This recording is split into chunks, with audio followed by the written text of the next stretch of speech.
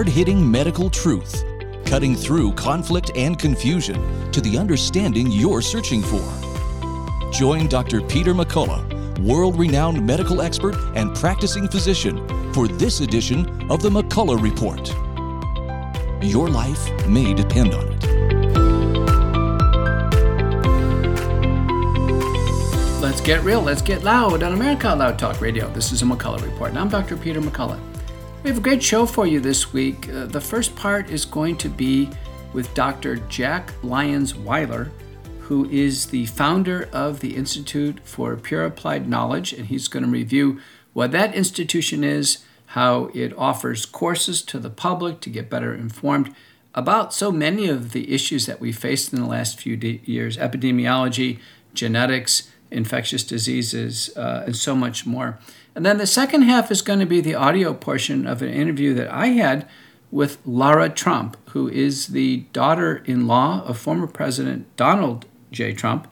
And you'll get a sense of how I navigated that interview as an independent, politically oriented person, in how I think even the Trump camp has come around to what's happened through the pandemic, that they were lied to. Now they have to come to a reckoning there. So let's move on with the program. Really an iconic figure in now, I think, the new way of teaching science and understanding such a broad application of scientific principles, everything from basic science to clinical investigation, epidemiology, public health and policy. Dr. Jack Lyons-Weiler. Jack, welcome to the program. And why don't you introduce yourself so our audience can get reacquainted with your background, and we'll get into the topic. Sure. I'm an evolutionary biologist by training, but when I saw the size of the data sets that were coming from whole genome expression arrays and mass spec proteomics, I knew guys like you didn't have time to really master the data analysis. So I took my skills in computer science and statistics and biology and put them together in this field called bioinformatics.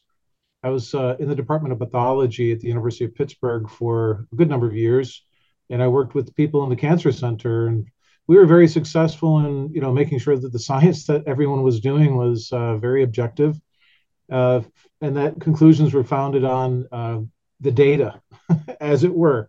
And since then, about 2014, created an independent research institute.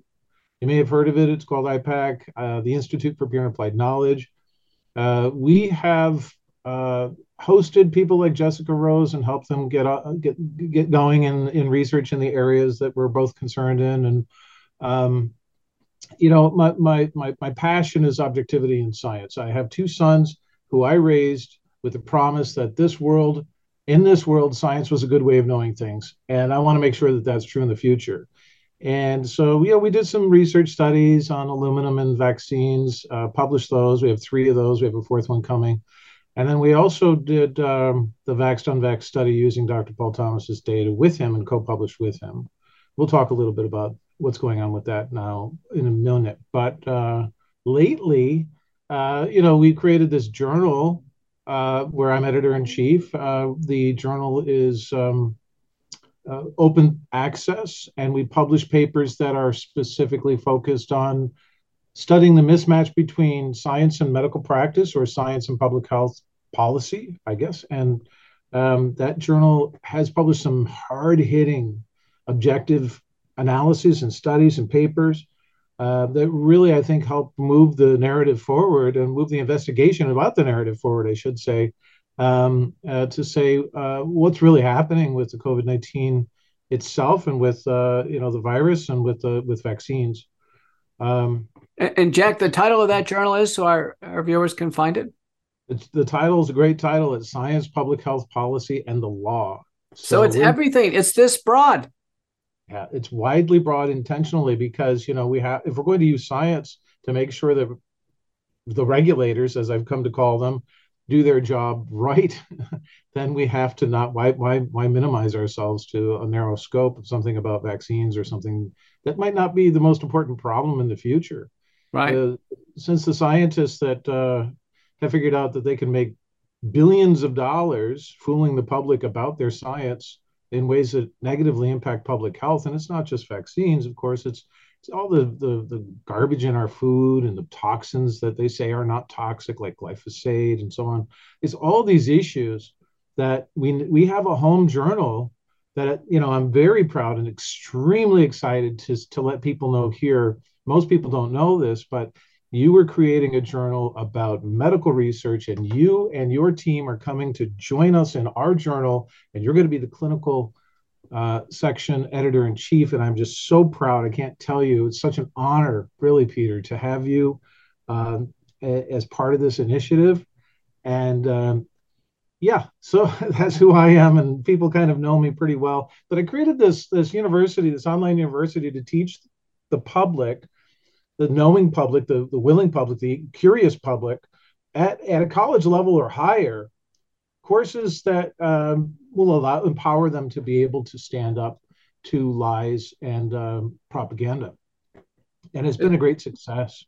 It's true. It's true. I was just on Del Bigtree, the Higher Wire, with Dr. Gert Vandenbosch, and he let me know he's teaching one of the courses. So it sounds like you've got some terrific courses. Of course, people can take them online. They can take them anywhere around the world, and I think really have something substantial to show for it when they're done. So can you give us just a little bit more context about IPAC EDU? It's been around now nearly 10 years, right? It's been around for 2 years. The IPAC's been around for 10 doing research, but we started IPAC EDU in 2020. I guess we're 3 years, 2.5 years old. And we've had over 1,200 students come through courses there. Good. So, I decided if people are curious about the virus or immunology or something like that, to really understand the fundamentals of the applications of biologic science, they have to learn biology. So I got out my old bio books, and I taught Bio 1 and Bio 2, believe it or not, at college level, majors level. I'm not holding back here. And so then we had 107 students take immunology last year. Oh, you did? That's fantastic.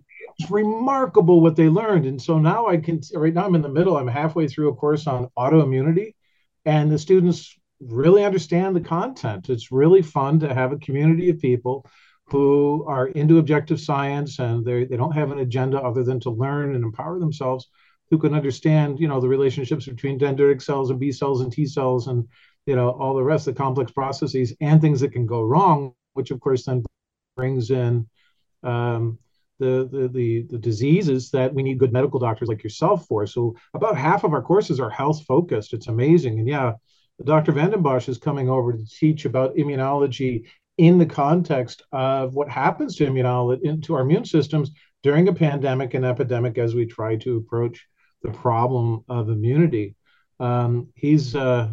He's really going to, his right now is number one in the number of people who are registered for the fall. And courses start in September, but we have a huge number of really interesting and important courses. So Dr. Mark McDonald is coming back to teach for a second time, of course, how not to be fooled. Of course, he's a psychiatrist. Wow. Who brings forward the message of how to look at the messaging and the propaganda through the eyes of a psychologist who has the veil lifted. Brad Miller, who is 101st Airborne commander serving in the U.S. Army, who had to leave the Army because he refused to take the vaccine, refused to order the people serving under him to take the vaccine. He's teaching a course, Literature as Resistance. So we all talk about, we talk about 1984 Orwell, and we talk about Aldous Huxley, and we talk about books like that, but we really haven't dusted them off lately, right? And so he's going to take people through some key features of that literature, just in a reading discussion type format. His is a popular course. I'm doing immunology again, and I also have environmental toxicology on my plate. I taught that to, I think it was 68 students. Mm-hmm. But I'm really going back to my roots in the fall, and I'm teaching evolutionary biology. Oh, that's going to be a good one. Really important that we develop in our community a foundational understanding of the principles of evolution, so that when the story goes, for instance, there's 30 changes in the spike protein from the last time they looked at it. Now this, what is it, a BA386 or something like that. Yeah, my brother-in-law just just sent that to me. Hey, there's 30 changes. And my response was, it's BA28630 changes in the spike protein. And I saw the report. I said, I'm not surprised. It is targeted by the vaccine and thereby by the immune system in the vaccinated, right? There's this narrow immunity we keep talking about. That's a very severe selective pressure. So what if I taught you exactly what evolutionary biologists know about natural selection and drift and the effect of population size and mutation rate and everything that we think that we know about molecular evolution and how it affects organisms and bacteria and viruses? This is an important course for people who really want to get under the hood of how to understand it when they say, hey, now we need this respiratory syncytial virus. Well, you know what? It's quantitative. Studying evolution is quantitative. You will develop your quantitative skills. You'll be able to look at it and say, hey, wait a minute, it's an epidemiologic question, but I can understand it from an evolutionary standpoint. No one goes to the hospital for RSV and dies. No one. It's so difficult to find anybody of any age group to get any serious mortality that's worth the potential risk, especially if they roll out new technologies like they're doing. And also at a bigger picture, Peter, to take something like the mRNA technology, which we know is mutagenic, and not immediately see that that is a cancer risk, simply because it's mutagenic. There's insertional mutagenesis, therefore it's going to cause genomic instability. Genomic instability, one of the hallmarks of cancer. I have an entire course, it's about, 28-hour-long lectures on the biology of cancer. So I've been a busy boy.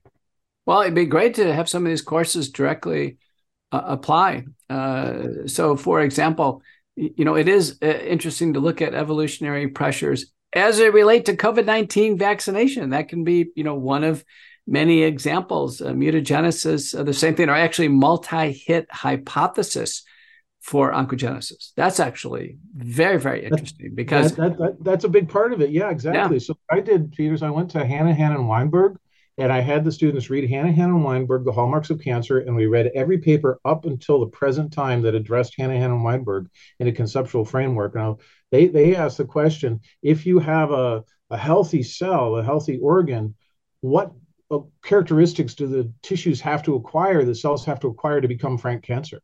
And then after that, we applied those principles to all the different cancer types. I actually owe those students a lecture on brain cancer. I didn't do that. The skin cancer and brain cancer are the most complex. So, but who's really good about thinking in terms of evolutionary biology with respect to the virus and viruses? It's Dr. Andrew Wakefield. He really blew my mind. He sent me a manuscript about evolution in measles and the effect that it has in the population. Both, right? So we have this coevolution between measles virus going on with humans because we're both evolving on the same planet. They make their living on us. We fight them off. And so is it an arms race or are we brokering some kind of a deal here? And it's really interesting because, he makes the point that before the vaccine, the only people that were at risk of having clinical measles were the people who were not immune, which would be people that weren't receiving passive immunity from their moms from breast milk. And kids that were 3 and 4 years old. And as they aged out into the immune because they got and survived measles. And so now that the vaccine has come in, there's a shift in the population, in our population, where you have the very young that are at high risk, and then you have the people that never had any immunity whatsoever to measles other than from the vaccine. And because the virus is evolving, both in the wild and in the lab, remember, we grow the virus in the lab from an isolate from long ago, then we have this antigenic shifting and antigenic drifting. So the vaccine becomes less, the immunity of those people wanes just like it did with COVID.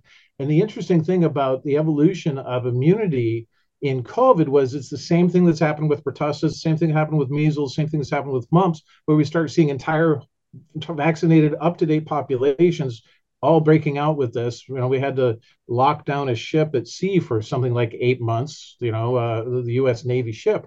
And so because of the shift in the measles who it's targeting, now we have older people who are going to be at risk of clinical measles that can be dangerous for them. And then we have the younger people, young kids, because their moms don't have any passive immunity to pass on because of their antibodies don't work anymore.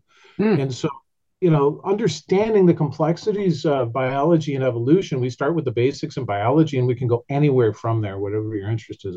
But that's fantastic. Now, Jack, does IPAC offer some type of degree pathway, or if someone wanted to enroll, take several courses, in the end, do they have something tangible they can show others? It's really fascinating that you asked that because I did a poll, of course, after we had a few hundred people taking it, and the poll came back, and there was only like 1% of people that were concerned in any way over accreditation or getting any kind of degree. There's a niche of lifelong learners who haven't attended a college course ever, or they went to college for something else.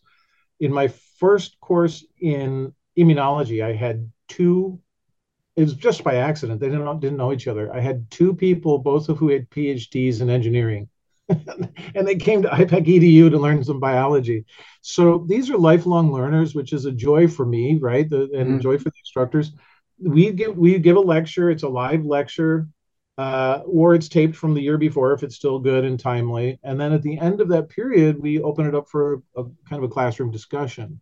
Okay. And that, I think, is what the benefit is to people. It's a learning environment. It's a trusted, safe learning environment where people are not going to be judged for asking questions. And, that's the whole point. Come and ask questions, And do they have to take any tests, Jack? No, I tried that. I tried that with my first course that I taught. One of the courses that I teach, and the very first one I taught, was how to read and interpret a scientific study. I literally took people from the title to the abstract to introduction, materials and methods, all the way through and said, this, just a landscape. This is the landscape of the studies. And this is what you should expect to find. And it does have a section on ethics and research. And I gave them a quiz every after, say, do 3 lectures, and I gave them a quiz after every 3 topics. They all got it right. So we're wasting our time, right? That's good. I can't say that that's true for all the material for all the courses, but we are considering bringing on some self-guided assessment. So Jack, I must be a lifelong learner. So here's my pathway. So I went and I got my bachelor's degree from Baylor and double major. And then I go on to University of Texas. So that's 4 years. I go on to University of Texas Southwestern in Dallas, and I get my MD. That's another 4 years. So then I do residency. That's 3 years where it's more kind of on the job training, very few tests. Then I went to University of Michigan School of Public Health in graduate school, and I did a 2-year MPH, but I condensed it down to about a year because I was such an efficient learner at that time. I could take many credit hours and get through it. Then I did my fellowship. That's another 3 years. And then I worked, and I was an attending. I did all this stuff I did as an academic attending. Then I said, I really missed out on graduate liberal arts studies. So then I went to SMU, and then by that time, I got a certificate degree. So it's half of a master's degree just in liberal arts studies. And I studied contemporary economics and other just topics of interest to me. But I took tests because I wanted to get another degree for some reason. I wanted to have something I could show for what I did. But I have to tell you, I think it's such a great idea. These courses are terrific. People are taking them worldwide. And many of them are taking it for practical reasons. When I was chief of cardiology at the University of Missouri in Kansas City, we had something at that university that was quite fun. It's called Mini Medical School. And it was actually a medical school for the public. So the public would learn practical things about infections, antibiotics, what to watch for, what to ask. And they would come to the amphitheater at the medical school, and we would teach mini medical school. So I think there's actually quite a need for just very practical things. Absolutely. It helps them communicate with their doctor better, if nothing else, right? And so, one story I'm very proud of, actually. I had a student contact me. She was in the middle of my autoimmune class, and I had just given a series of talks in just the right order that something clicked in her brain, and she took her husband and went to her husband's doctor and said, hey, wait a minute. We need to test for mast cell disease first instead of going through this other part of the decision tree. Let's cut ahead to mast cell disease. Sure enough, they found out that he had mast cells. This man hadn't gone to work 2 days in a row for the past 20 years. And he left his medicines at home and forgot them. And He came home and he was just fine. So I can't take credit for that. That does a testimony. There's practical applications. The real proof of learning is that you can become conversant to it. You can ask pressing questions. No such thing as a stupid question. That's what science is for. Science is for asking questions, people. We're supposed to ask questions. But And I think there is a value, Jack, for a structured environment. When I went back to SMU, the tests weren't that laborious. A lot of it was because everyone was older. But what was important was the reading lists. So to be able to say, listen, we're going to read 5 books, so get them. And maybe some people like me, I kind of need to get my butt kicked in a structured environment. So it sounds like that's what you've offered. You certainly have wonderful teachers. I know Gert Vandenbosch is really excited about doing it. He mentioned it online. I had to kind of dazzle him, Jack, when we were talking about autoimmunity. Just because Vandenbosch was really just impressing Del Bigtree, I said, gosh, I'm really getting showed up here. So I had to toss up the major histocompatibility complex and just kind of get Bigtree's eyebrows going up. And we had a great time. It sounds terrific. Maybe in the future, if I can carve out some time, I'm trained as an epidemiologist. Obviously, I'm a clinician. Epidemiology is the study of the determinants and distribution of disease. And so this has been the last few years has been a big time for epidemiologists. So. Absolutely. So yeah, the people in our autoimmune course actually learned that part of our immunity to the things that our parents and grandparents were immune to is in fact inherited. And that's part of our beautiful immune system. And that different populations are going to have different susceptibility. That sounds like Robert F. Kennedy Jr. knew something. Where did you suppose that he learned that different populations would have different susceptibilities? Maybe because we know something. I got to say, Dr. McCullough, anytime you want to come and be a guest lecturer on almost any topic in any class, I'm sure we could find a space for you.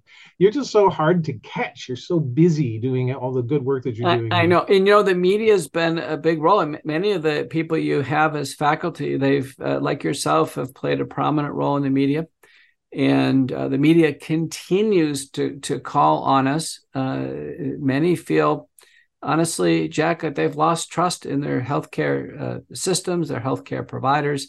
And in many ways, this is probably a healthy turn for people to learn on their own, to do their own research. I know for a fact that at least 2 of my students have started careers in formal learning, going to college because they took classes that they felt like they could do it after they took classes from us. So, if you want to come and talk about epidemiology, we have a Hot Topics in Epidemiology journal club now, taught by an epidemiologist, Kathy Stein.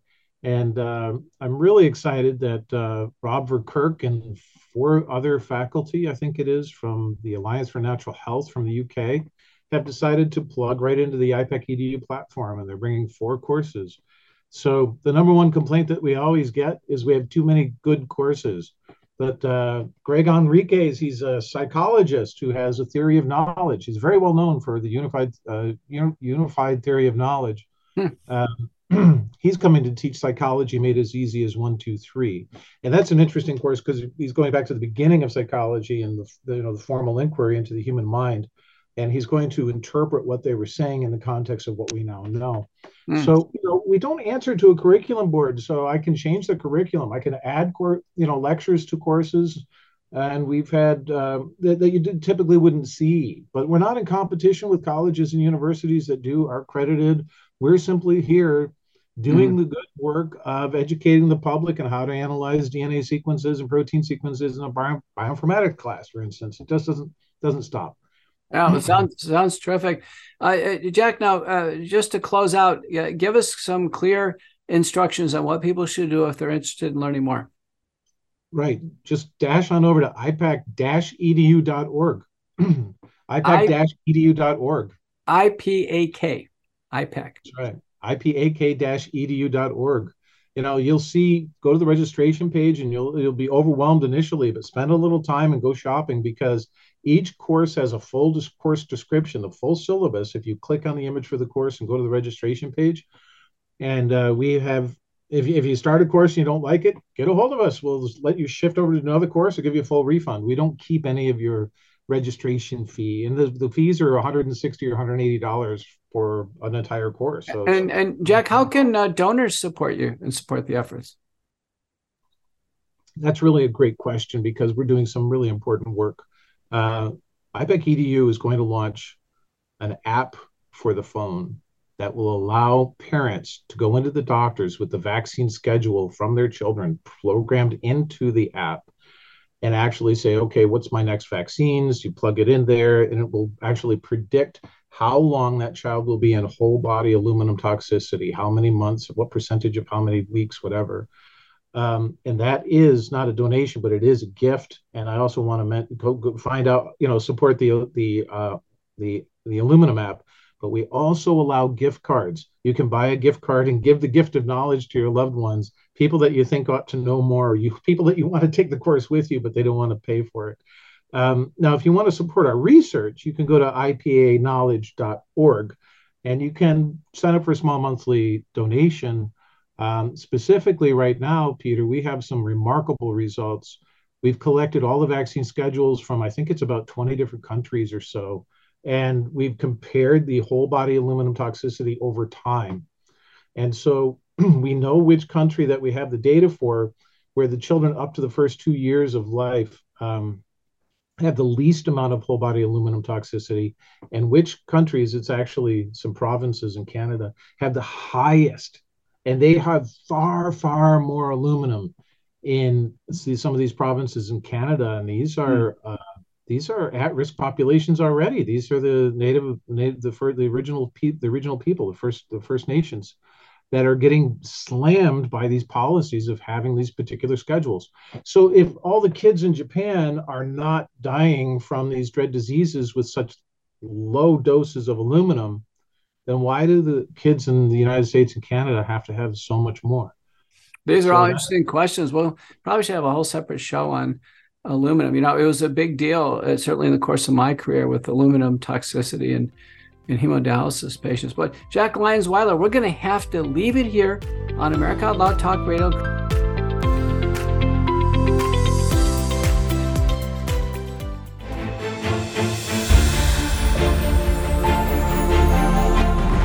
We are the pulse and voice of everyday American thought.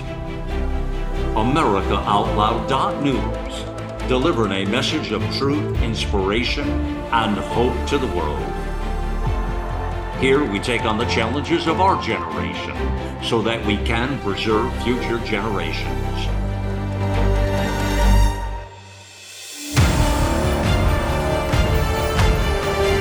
Join us in the fight for liberty and justice for all. America Out Loud Talk Radio.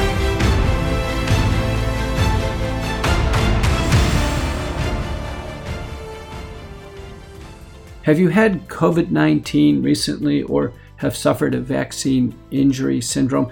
All of these conditions are metabolic, catabolic strains on the body. The body has increased needs for essential micronutrients and minerals, and the GI tract may not be functioning completely normally in terms of absorption.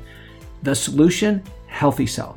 Healthy Cell has an entire product line using microjo technologies. So these are in liquid gel packs that you simply rip open and a quick squirt, and you've got everything you need in terms of nutrients. The product lines are the Immune Super Boost, the Focus and Memory, and my favorite, the REM Sleep Supplement for an ideal night's sleep.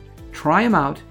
Go to healthycell.com and enter in Out Loud for a discount on your first purchase. Or go on our platform, America Out Loud Talk Radio, and click on the banner bar Healthy Cell to get your discount on your first boxes of Healthy Cell products. So let's get real, let's get loud on America Out Loud Talk Radio.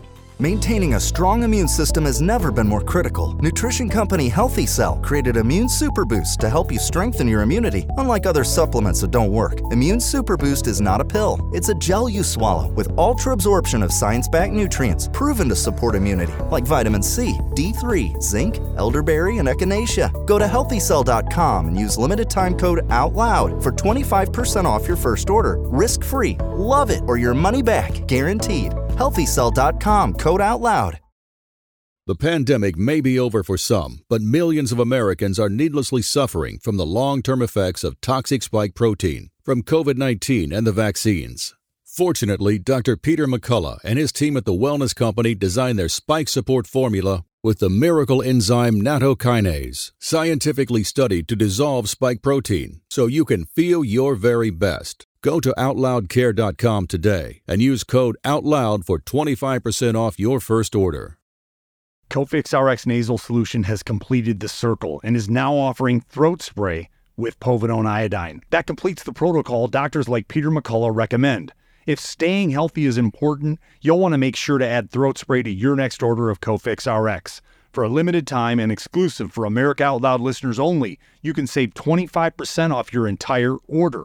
Let's double down against colds, flus, strep, RSV, HRV, COVID, and more. Click the banner or go to America Out Loud shop to get 25% off your entire order. Use coupon code OUTLOUD25. That's coupon code OUTLOUD25. Hey everybody, thanks so much for joining us right here on The Right View. Tonight, we are joined by cardiologist, epidemiologist, and the Chief Scientific Officer of the Wellness Company, Dr. Peter McCullough. So what was it that you recommended treatment-wise back during COVID? Because I mean, this was a time that, was so unique that none of us had ever experienced something like this. People were rightly frightened. People really didn't know who to trust, what to trust. We were kind of all just living in the moment and trying to keep ourselves safe and our families safe. What was it that you kind of tried, and what was the treatment plan that you kind of came up with? Well, I can tell you from the very beginning, we understood that it was a very complex infection. It wasn't a simple infection. And even for simple infections, I can tell you for a staph infection in the hospital, we always use 2 or more drugs. So I can tell you for a complex infection like SARS-CoV-2 that involved inflammation, a very unusual form of a pneumonia, and then blood clotting, I knew from the very beginning, one drug was not going to do it. There was no silver bullet here, not at all. So what I had put together, I worked with a team of doctors largely in Italy early on because they were ahead of us in Milan, is the first treatment protocol that said from the very beginning, we need to start up top by reducing all of the viral reinfection. People were in closed areas and they kept breathing in the virus over and over again, so they needed to get fresh air. We learned fairly quickly that the virus would actually be killed in the nose and mouth with virucidal nasal sprays and washes. That was probably the biggest advance. It wasn't in our first version of the protocol, but it definitely was by the end of 2020. And so we found out that povidone iodine and colloidal silver, xylitol, a whole bunch of various agents were very effective in reducing the amplification of the virus in the nose and mouth. And we would, nasal washes and gargles became standard. Then there was a line of over-the-counter nutraceuticals and supplements that were helpful. They weren't curative, but they were helpful. Probably the biggest one was vitamin D. Every single study on vitamin D taken at higher doses had an effect. There was an over-the-counter antihistamine antacid called famotidine or Pepsid. Turns out at 4 times the daily dose, that was effective. Everybody needed aspirin because there was blood clotting involved. We learned very early on that was important. And then the antivirals, they're the ones who got the most attention. But we learned from other doctors, they were not necessary nor sufficient. So there's some protocols around the world that use no antivirals. But the first one we had available was hydroxychloroquine. Then we had ivermectin, and then Paxlovid, molnupiravir. We had monoclonal antibodies that became available to us in November of 2020. We added antibiotics to prevent bacterial superinfection. That would be azithromycin and doxycycline. We knew there was inflammation, and corticosteroids played a huge role. So we used common ones like prednisolone or methylprednisolone, and then inhaled budesonide. And then lastly, blood clotting was a factor. So in high-risk cases, we actually used full-strength anticoagulation. So that's called sequence multi-drug therapy. It's intensive. Later on became copyrighted as the McCullough Protocol. But the principles became the most widely utilized principles worldwide. And people have credited probably saving tens of millions of lives, saving hundreds of millions of hospitalizations. And we did the best we could on comparative data. By December of 2020, in a paper by Gougliakos and colleagues, I'm the senior author, we had clear and convincing evidence that early treatment was working. Wow. Well, it doesn't feel like that the response you got to what makes a lot of sense. I mean, to hear you kind of talk me through it, and I'm not a doctor, but it seems to make sense. You hit a couple of key words in there, Peter, that I think really upset a lot of people. Hydroxychloroquine, ivermectin. Once you start talking about those things, I mean, pretty much immediately, we're probably going to get this entire show censored. What the heck happened? How did we go from people trying to work, as a team to figure out this novel virus, something that really shut down the entire world? People like yourself who obviously were working overtime to figure out how to treat this in so many different ways. And it sounds like you had come up with quite a few really effective treatments of it. What happened? Well, hydroxychloroquine was only one of 4 to 6 drugs that we use. And I used it widely. It's got some safety caveats, but doctors understand that. We use it for rheumatoid arthritis and for systemic lupus, malaria prevention. So it played a role. It turns out that there was over 300 studies in the end showing hydroxychloroquine's benefit was modest, about a 25% treatment benefit. But somehow it became a lightning rod, certainly with former President Trump, and other things happened around the world.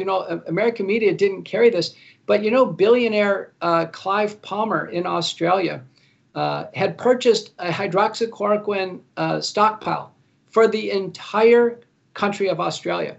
Wow. And he was going to just give it out and help people. Do you know the government authorities seized it and destroyed it? Oh my gosh. Wow. I mean, that's terrible, but this is kind of terrifying stuff. It's interesting because I remember, recommended a treatment plan during COVID. It seemed, again, very common sense based, especially for young people, to monitor their symptoms and not to panic. That became a big issue, though, right? What was the problem with that? Oh, that's a good point.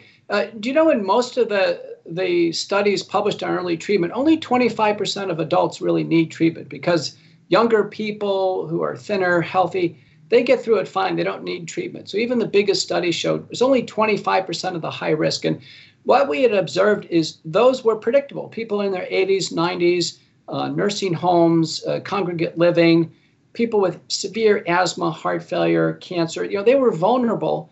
They needed early treatment. Healthy people could just breeze through it. So it was always, a risk stratified approach. We didn't suggest everyone needed treatment, but it was important not to panic. And, there were reports early on in 2020, the majority of paramedic runs that picked people up and took them to the hospital, the paramedics noted they weren't that sick. They didn't have to go on life support, what have you. Then people got in the hospital. People actually got sicker in the hospital. Right. And United States, we lead the world in COVID deaths. We're less than 5% of the world's population. Virtually all the deaths occurred in the hospital. Mm-hmm. Well, you know what? I remember back, I had very young kids whenever the COVID outbreak happened. My daughter was 6 months old. My son was 2.5.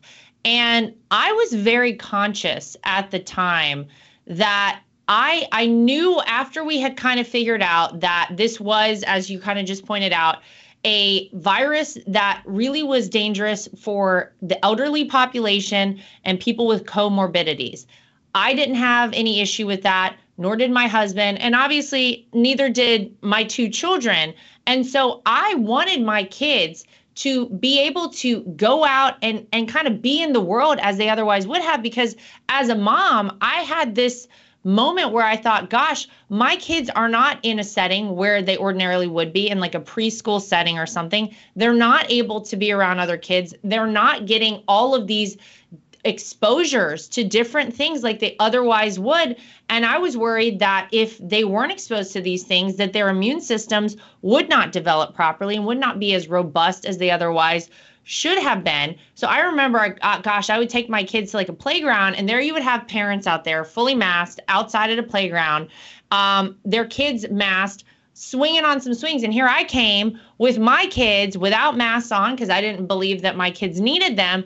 These parents snatching up their kids, taking them away. And Dr. McCullough, I'll tell you what, we now on the other side of this have seen that maybe that wasn't the best approach for kids, to keep them sheltered and keep them away. Because I think on the other side of things now, have we not seen that it's been pretty bad for kids, not just socially, but also immune-wise? There are probably a lot of kids out there who really weren't exposed to the things they otherwise should have been. It's true that the lockdowns were completely unnecessary for children. And, the Great Barrington Declaration was published in October of 2020 by Dr. Jay Bhattacharya, who's one of my frequent contributor group at Fox, and Sunitra Gupta from Oxford, Martin Kolda from Harvard. And it said this, that we understand the virus now. It's only going to really impact the elderly, the frail, and that everybody else should go about their business. It assumed we were all going to get it, which we did. There's a paper by Clausen and colleagues from Harvard showing that 97% of us, several months ago, have already had it now. It's already through the population. And that what happened with the children is most of them had already had it early on. The CDC knew this. The CDC had the statistics. There were no major school outbreaks, none. There were no major cases where a child gave it to a teacher and a teacher had bad outcomes. In fact, the teachers had good outcomes because they had relatively robust immunity. Mm-hmm. And what happened is the children became developmentally delayed. They missed milestones. They've been behind in their learning. The children who wear masks have trouble with phonation because they can't, they're not seeing the facial expressions. So the whole program of locking down society as we look backwards now was a complete disaster. Multiple analyses have been published. Not a single one justifies the lockdown. Yeah, I mean, it's such a shame what we all went through. You personally, though, I feel like you were really attacked in a lot of ways during this entire process. You kind of became a bit of a controversial figure. Tell me about that and what that was like for you, because I assume as a doctor, look, you're out there trying to help people. You're out there doing everything you can to try and figure this out, to save lives, to help treat people, to do the right thing. How did that happen? Like, what happened with all of that? Yeah, I can tell you, I'm one of the most published doctors in the history of our country. In my field, heart and kidney interactions, I am the most published. I'm one of the most published people in COVID-19, including the very first treatment approach. I've given more media and commentary on the pandemic than any public figure, more than Fauci, more than Walensky. Do you know that I've never been confronted by anybody of my stature, not a chief of medicine or a dean or a division chief, and whoever disagreed with me? I've never been attacked by another doctor who disagrees with me. So this idea of becoming controversial, it's kind of like in whose eyes. We realized that there was just a lot of censorship on social media. I was kicked off Twitter for about 2 months at the end of last year. And, during that time, someone made a hashtag Dr. McCullough. I was trending #1 in the world, just ahead of the World Cup most days. So they had a vote. They said, should we let Dr. McCullough on? It was 98-2 to let me back on. So, I'm back on Twitter. I have probably the top doctor account of doctors who see patients. People, rely on my judgment. I've been very careful. I've correctly actually predicted all the twists and turns of the pandemic. I always cite the information like I did today in this interview. If you ever notice, most doctors come on, certainly Fauci, Walensky, they couldn't cite any of the papers. I was pinpoint. I won Laura Ingraham and dozens of times, Tucker Carlson. I've been on Newsmax. I've been on ABC. I always cite the information, and I'm disciplined, and that's how I ended up where I am now. Wow. Well, good for you. It's so nice to hear that it hasn't impacted you, because it's hard, obviously, to be kicked off Twitter. Why were you kicked off of Twitter? What was their rationale for that? Violating the terms of community rules. There was never any justification for it. And I'm back on, and I provide helpful updates. I've branched out in the media like you. I have a top medical podcast called McCullough Report on America Out Loud Talk Radio. I've got a Substack, Courageous Discourse, which I started during my Twitter ban. Became very, very widely read. I published a book, Courage to Face COVID-19, with best-selling author John Leake about the early years. Peter Navarro had reached out to me from the White House very early on to help him with trying to unlock hydroxychloroquine out of this box that it got put in with the unnecessary emergency use authorization. And then Senator Johnson and others. I was the lead witness in the U.S. Senate on November 19th, 2020, and then organized and co-moderated 2 major sessions later on. We made great progress. The great regret is our pandemic response was not egalitarian. It was simply became a dictatorship by one person. And we needed teams of doctors in Washington. We needed teams of doctors who were treating patients that understood the illness, and we needed frequent updates. We could have been through this, and I've testified now under oath. I think we could have saved 2/3 of 1.2 million lives lost, and we could have avoided 2/3 of 6 million hospitalizations. That's really the toll that was taken. Wow, what a shame. And I assume that in medicine, more opinions are better. You want to hear what, others' protocols are and how you approach different things from different ways. And that's how you kind of come to a conclusion, right, as to what would work better. So I assume you're referencing maybe Dr. Fauci when you say the one person that was kind of in charge of it all. Right. You never saw him say, well, listen, I'm not sure. Let me get a team in here and we're going to review early treatment protocols, or we're going to review what's the best monoclonal antibody strategy. We, in the field, it was terrible. We were trying to get hydroxychloroquine or ivermectin or bamlanivimab or sotorivimab, and we were just struggling. It seemed like every drug that we needed to save lives, it was hard to get. We weren't getting any support out there. What we really needed is we needed full-throated support that said, listen, we're going to let the doctors do everything they can to save Americans, and the government get out of it. If the government was not in the business of pandemic response, if they did nothing, it would have been so much better because we just would have used our medical instincts and saved lives. Instead, the government stepped in and said, nope, can't do this, can't do that. Before we know it, there were government protocols for the hospital. The hospitals weren't deviating from them. They were very nihilistic, and American lives were lost. Yeah. And the sad thing is, too, obviously, having never dealt with something like this in our country's history, I think that, when you look back at my father-in-law, who was the president when COVID happened, he's not a doctor. He's not a medical expert. So he had no choice but to rely on the guidance and advice of those who he was given. And of course, one of those people being Dr. Fauci. And now all of the things, Dr. McCullough, that we see that could have been done, as you just said, differently. And it almost feels like they led him down a path where they lied to him, where they didn't tell him the full truth, where they were, for whatever reason, just only presenting one option for things.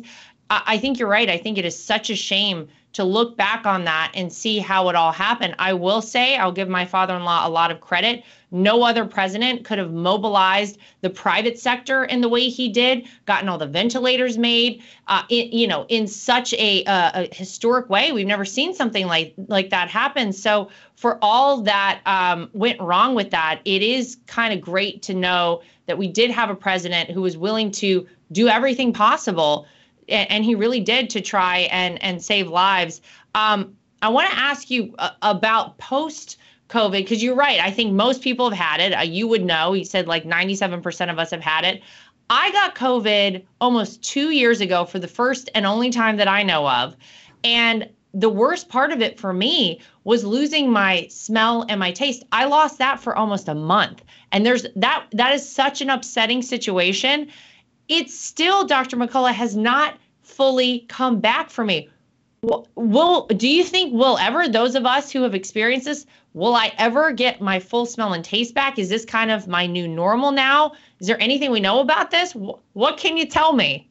I think you will. I bet you didn't use the virucidal nasal washes and sprays. I didn't even know about that till you just told me. Republican Congresswoman Nancy Mace came out in 2021. She had a big piece in Epoch Times. She said, why is our government not telling us about this simple, inexpensive approach that can cut down on the viral damage and spread up there. It turns out that just dilute povidone iodine or dilute hydrogen peroxide, or there's now commercial products, Cofix RX, Clear, and others. They work great, and they cut down the amount of viral replication, which literally can damage the olfactory nerve. She was so frustrated. By the way, the masks didn't work, but the sprays and gargles did. Sprays and gargles turned the PCR test negative in 3 days. So we could have cut down spread massively if everybody would have been using them. And they were using them widely in Bangladesh and other countries. That's where a lot of the research was done. So it was a giant shortcoming. What we know now is HHS in 2022 has put out basically a spend of about $1 billion for long COVID syndromes. Nothing has come out of it. Nothing. It's been a giant waste of time. What we've done is we've looked at it, a recent paper from Harvard that's very important, shows that people like you probably have circulating spike protein from the virus in your bloodstream. People who have residual symptoms still have a fragment of the virus, the surface spicule that's circulatory in the bloodstream. And this is very important. The first author is Swank and colleagues. And we now know that there are at least 2 natural substances that help digest this spike protein. The spike protein was engineered in the Chinese biosecurity lab in Wuhan, China. It's artificial protein. That's the reason why we can't break it down. So the natural enzymes that break it down, one is nattokinase. The Japanese discovered that. It's a fermentation product of soy by a bacteria called Bacillus subtilis natto. And the other is a family of enzymes that's derived from the stems of pineapples called bromelain.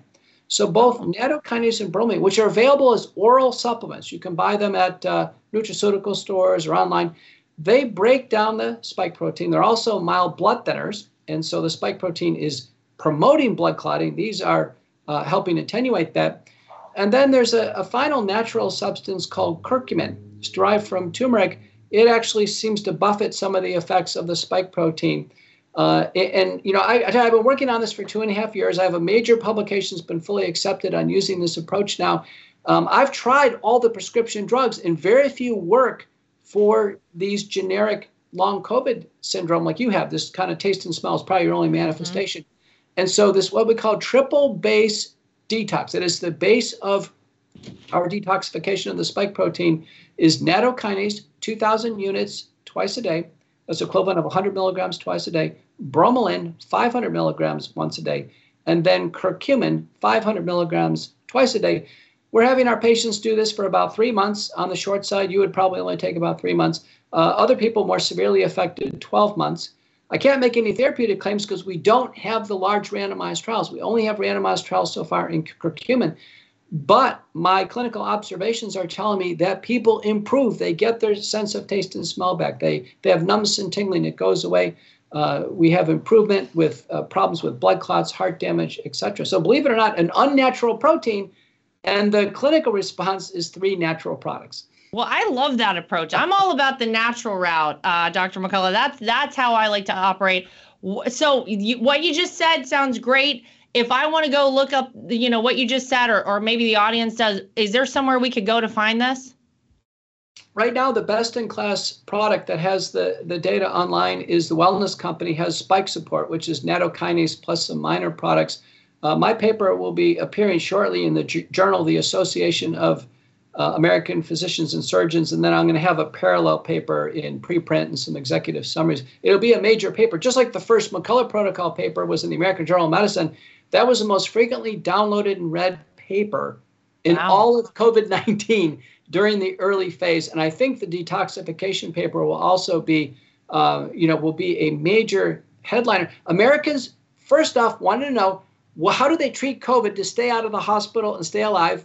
I provided that. Now they want to know how they can get out of these persistent symptoms, and I've tried to deliver there as well. And I've been out there trying to help as many people as possible. And Senator Ron Johnson and Roger Marshall, Rand Paul, and others have. The sad thing is we haven't had our public health agencies. No one's come forward from the CDC and said, here's something practical you can do to get over this, or from the FDA, or from any of the government agencies. They really have not been helpful to Americans.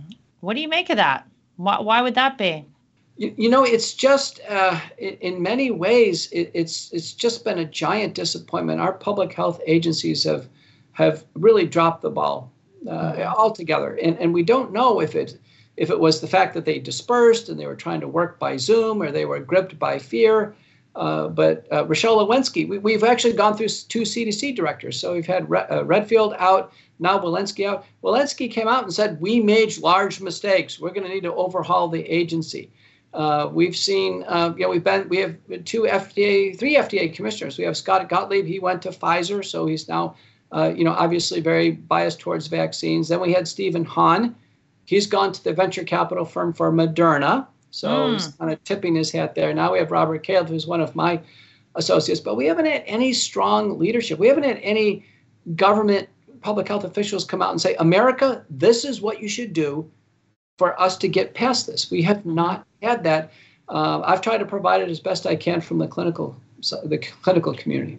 Well, I'm going to vote that when Donald Trump becomes the 47th president, which I believe will happen, I'm voting Dr. Peter McCullough in there. We need you to do something to fix this. I mean, the truth is, people really lost so much trust. You're right, in the FDA, in the CDC throughout COVID. All the information it felt like we were getting wasn't working. People obviously knew the masking was just a bunch of garbage. It was just worthless and pointless. And yet every time you went into a public space, every time you got on an airplane, people were on top of you to get your mask on, make sure you wear it right. Oh, you could pull it down to take a sip of your water, but you better put it back on. None of it made any sense. And I think people were like, this is crazy. How do we trust these agencies? I'm going to throw your name out there, Dr. McCullough, as my choice, because I tell you what, you make a lot of sense. I have like a million questions I could ask you all day. The last thing I want to ask you, what is it? Is there anything right now that you feel people should be aware of? Anything that concerns you that you're looking at?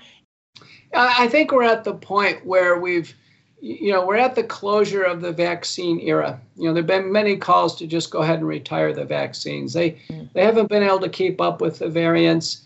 If someone's following the government protocol on vaccines, they're on their 7th shot. I don't know anybody who's taken 7 shots. There's been no public figure who said they've taken 7 shots. And so I think there's basically been a loss of confidence there. And certainly great concern for those who have had complications.